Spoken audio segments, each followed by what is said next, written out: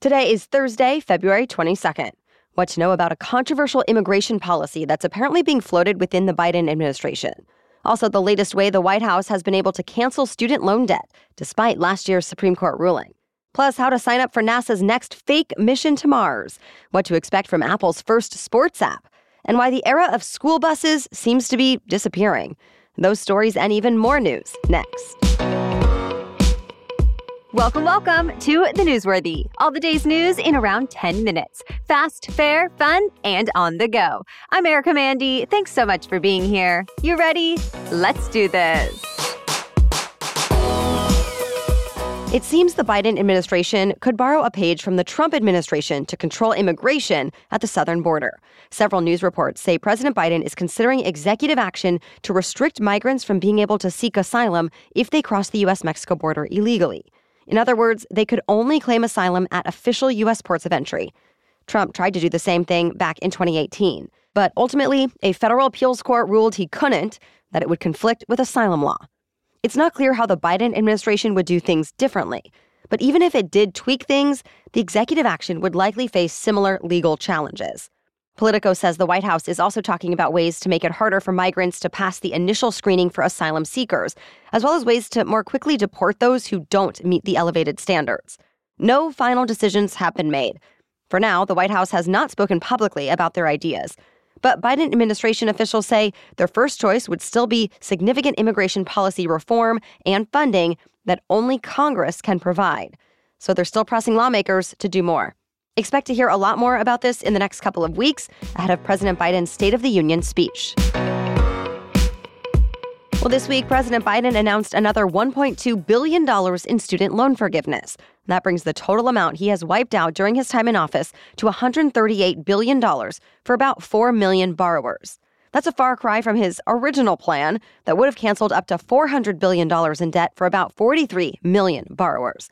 But of course, that one was struck down by the U.S. Supreme Court, which ruled the Biden administration did not have the authority for such a broad-based policy. So to work around it, the Biden administration has been tweaking existing programs. The debt cancellation announced yesterday was an example of that, impacting borrowers enrolled in what's known as the SAVE plan, which is an income-driven repayment program. Other limited measures have helped public service workers and those with disabilities, among others. And just last week, the Education Department released a proposal to cancel student debt for more borrowers who experience hardship in paying off college loans. Some Republicans are still criticizing the White House for focusing on student loan debt, saying it punishes Americans who either did not attend college or already paid off their loans. But President Biden says it helps everyone, since when people have less debt, they can contribute more to the overall economy. The White House says it's cracking down to address concerns that China could try to hack critical infrastructure in the U.S. President Biden signed an executive order meant to help the government respond to cybersecurity threats. Specifically, it lets the U.S. Coast Guard outline minimum cybersecurity requirements at ports and gives it the power to move vessels that present any threats. Under the order, port and ship operators will also soon be required to report any cyber incidents to the Coast Guard. Already, the Coast Guard is assessing Chinese-built shipping cranes for any cybersecurity vulnerabilities.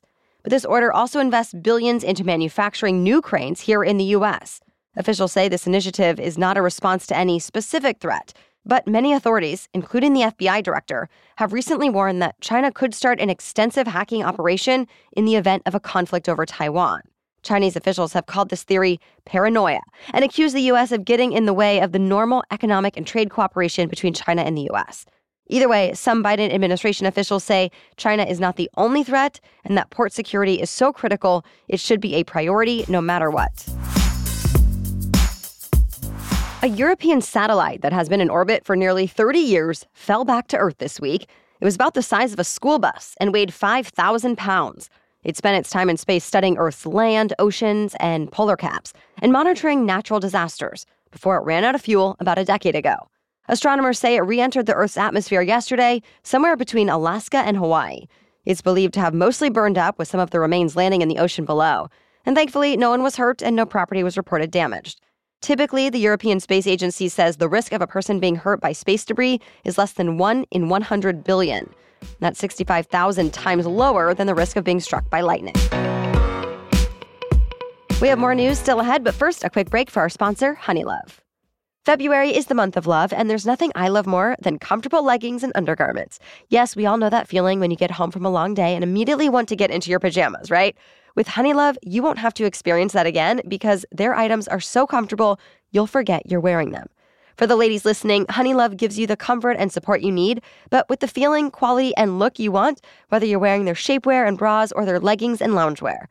Speaking of leggings, Honeylove's Legging 2.0 is still my favorite legging ever. I wear them literally every week. They hold you in without that too tight feeling. They're cooling, comfortable, and cute. Honeylove truly has you covered for everything. The everyday look, workouts, weddings, and more. So treat yourself to the best bras on the market and save 20% off at honeylove.com/newsworthy. Use our exclusive link to get 20% off, honeylove.com/newsworthy.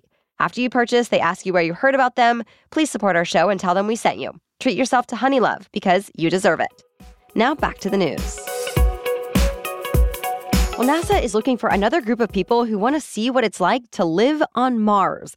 The space agency put out a call for applicants for its second planned simulated mission.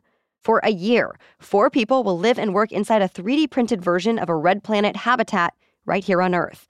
The simulation includes 4 living quarters for each volunteer, a workspace, medical station, lounge areas, and a food growing station. But just like life on actual Mars, there will be limited resources. Volunteers will have to deal with typical environmental stressors of Mars, as well as equipment failures and communications delays. They'll go on simulated spacewalks and will have to work to maintain the habitat, grow crops, and work with robotics. To qualify, you have to be a U.S. citizen between 30 and 55 with experience working in STEM. The ground mission is set to kick off next spring. The first mission like this kicked off last summer and is set to wrap up in July. So far, that crew has harvested crops, gone on many simulated Mars walks, and it continues to carry out biological and physical experiments. Eventually, NASA says it will use what it's learned from these missions for a real mission into deep space. If you're interested in taking part in the simulated mission, we have a link to the application in today's episode notes. Boeing has decided to replace the leader of its troubled 737 MAX program. That's the most significant shakeup since what could have easily been a catastrophe during an Alaska Airlines flight last month. We're talking about the mid-air blowout that left a hole in the side of a MAX jet.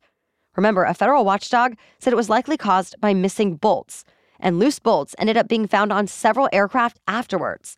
The FAA administrator said Boeing has not been paying enough attention to safety as it tries to build more planes to meet growing demand. Well, this week, an executive who had been with Boeing for nearly 18 years ended up getting replaced. He oversaw the factory where final assembly took place on the 737 MAX 9 that was involved in last month's incident. But now someone else is taking over. The company says that's just part of its new focus on making sure every plane delivered now meets or exceeds all quality and safety requirements. Still, shares of Boeing closed down once again. They've lost about $27 billion in stock market value since last month's incident.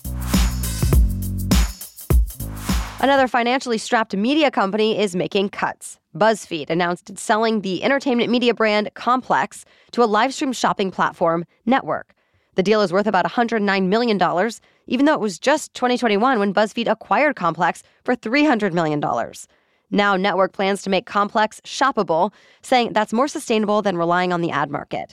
And BuzzFeed might not be done with its cuts just yet. It's already cut back its own staff several times and shut down its newsroom.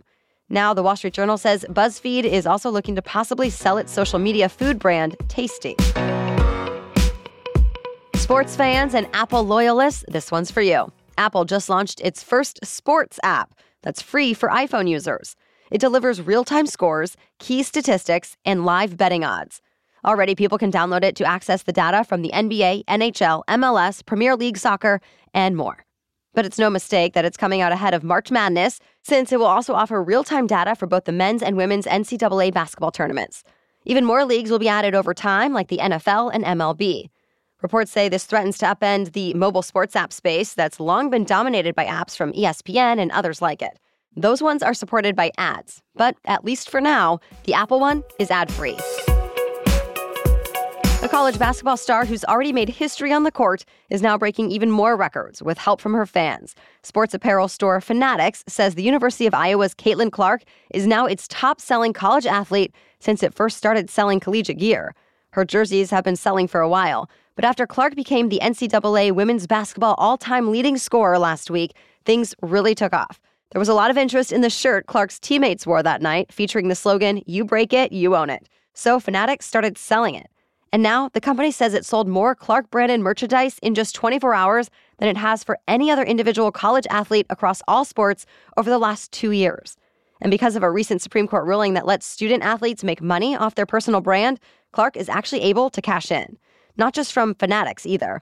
Clark has also signed deals with Gatorade, Nike, State Farm, Bose, and more.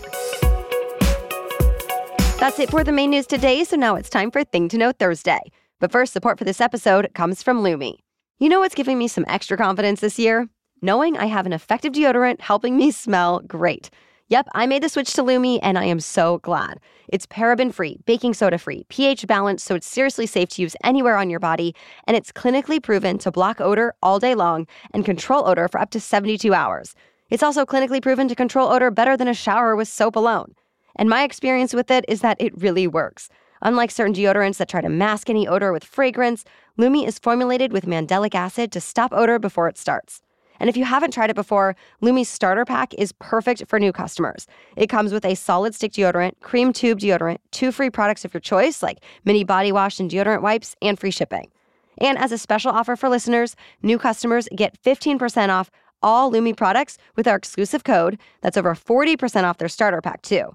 Use code NEWSWORTHY for 15% off your first purchase at LumiDeodorant.com. That's code NEWSWORTHY at LumiDeodorant.com. Okay, now back to Thing to Know Thursday. So it looks like big yellow buses are being replaced by long drop-off lines. The most recent National Household Travel Survey found, for the first time on record, most American students are being taken to school by private vehicles. Specifically, about 53% of U.S. students are getting dropped off at school or driving themselves.